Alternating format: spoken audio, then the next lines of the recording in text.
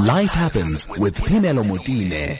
Okay, so this month is also Endometriosis Awareness Month. Endometriosis affects approximately 176 million people worldwide and is a leading cause of infertility and has profound effects on the quality of life for many women around the world. Lynn Zernama, founder of the Endometriosis Society of South Africa, as well as a member of a Facebook group called Endometriosis Support Group. Thank you so much for joining us. She joins us now on the line. Lynn, thank you so much for joining us. Good afternoon.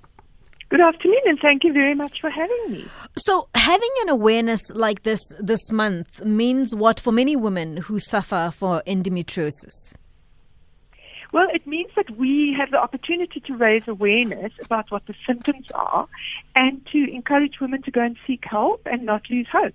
It's a difficult one, because bleeding would be what would be normal, deemed normal, for many women who are on their menstrual cycle. So a lot of bleeding and pain sometimes very associated with menstrual cycles as well. I'm just trying to get to the point where one should be concerned and should be going to seek help because some of these symptoms are symptoms that they think are just normal. Absolutely, Camilla, and I'm very, very glad that you raised that point.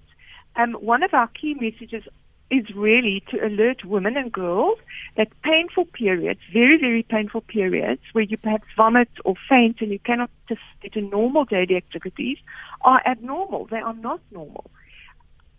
Sadly, we are raised as young girls just to suck it up and to think that these are just womanly problems and we should get on with our lives. Yeah. But one of the key messages, and if we can take something home today, it is to keep in mind that if your period is painful and is hindering you in terms of your life and your lifestyle, you should really go and have it checked out and ask your doctor to consider whether it could be endometriosis.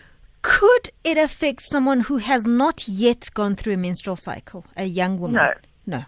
It's a condition. It's a chronic condition that's associated with women and girls once they become adult girls. Once they enter into their adolescence. Once you start having periods. So let's quickly define it for everybody who's listening there, so that there's clarity. So endometriosis is when the lining of the womb, in medical terms we call the womb the uterus, grows outside the uterus. So it may grow on your bladder, it could grow on your ovaries or fallopian tubes, it could grow anywhere. The problem is just that under normal circumstances, your period occurs because the normal lining that is inside the uterus grows and swells up under the influence of your estrogen and progesterone throughout the month. If a fertilized fetus or a fertilized ovum is not received by the uterus and you don't become pregnant, then this lining breaks down and you get your period.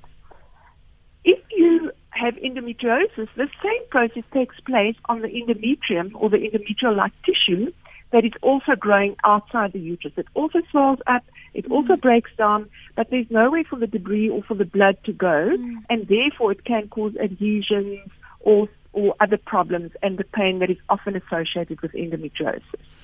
And the diagnosis thereof, is it easy? It becomes easier. It's sometimes, doctors can confuse it with other conditions that have similar symptoms, but generally a doctor that understands endometriosis can make a suspected diagnosis based on the symptoms and your history, or alternatively, you can go for a definitive diagnosis via laparoscopy. So let's talk about that treatment. What options do women have? There are many different options. So there's surgical options where doctors can go in, take a look, see if there's endometriosis and then excise it or take it out. Or there are different medications that you can take depending on what your symptoms are and what your doctor's insights are into your condition. The problem is that endometriosis is not curable, so it's a chronic disease. Yeah. And so even if you have it excised or cut out via laparoscopy, if you are not put onto medication that suppresses the growth, will grow again, generally. And I was going to say, the risk of it returning and recurring, that's the problem, isn't it? Well, it depends. It is technically that's the problem because, as I said, it's a chronic disease. Yes. But if you are treated with medication that suppresses the growth, then you can minimize the recurrence. I mean, it's quite sad.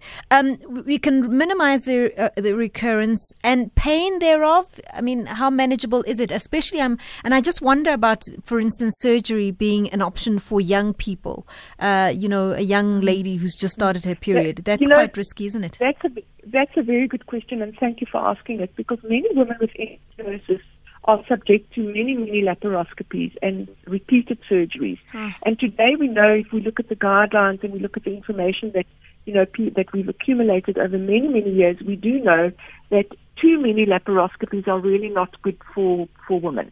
It doesn't have an effect on your fertility, and so the days of having repeated laparoscopies every year, every second year, really should be considered as not optimal, and especially in context that we have medication available today that can suppress the growth. So it's not the medication. What does it do? Just shrinks the actual growth itself? It depends which medication you use. So you have different groups of medication, some which shrink the growth of the growth, and some which suppress the estrogen, and therefore stop or limit the regrowth of the endometriosis. Yes. So it really depends on which medication is prescribed for you, and that would, in all probability be discussed between the doctor and the patient, so that the outcome or what they're looking for can be looked at, and also the side effects that the patient will be subject to can be discussed and managed properly. We speak about perceptions, and that's part of the problem. Sometimes people get treatment way too late because, as you said, it's just another woman problem.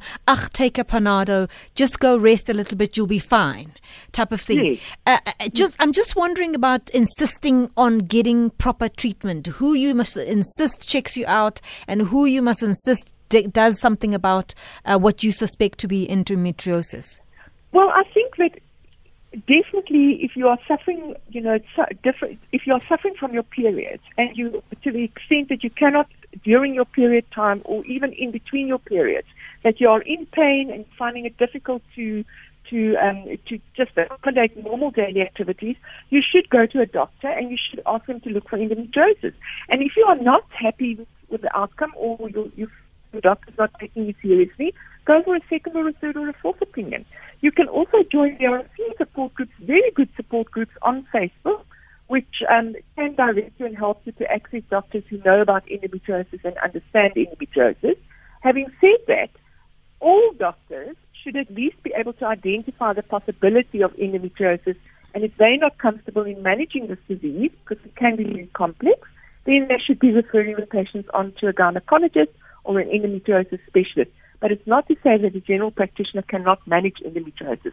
They are very equipped to do so. So obviously, as you said, the thing to do is to raise your hand and just insist on getting the kind of help that you think. It's not okay for you to be bleeding and feeling pain and not being able to go to school or to go to work. You should insist on getting assistance. Well, that's why there is a campaign called #SpeakUpAboutEndometriosis. Yeah. If you go into the social media now and you type that in, you'll find many messages about endometriosis that the support groups are running in order to raise awareness and educate women about the symptoms of endometriosis, about its treatment, about how it's diagnosed, and to help them gain the confidence so that they can actually speak up and access the treatment that is available for them. Lynn, thank you so much for giving us time this afternoon. Lynn Zinema, who is a founder of the Endometriosis Society of South Africa, also a member of a Facebook group called Endometriosis Support Group. Go to the Facebook page, and if you are suspecting that you're suffering from endometriosis, get that information from there. Thank you very much, Lynn. And we will have that available as a podcast. 2:00 now. Let's go to Utsi Lesako for the latest in SAB.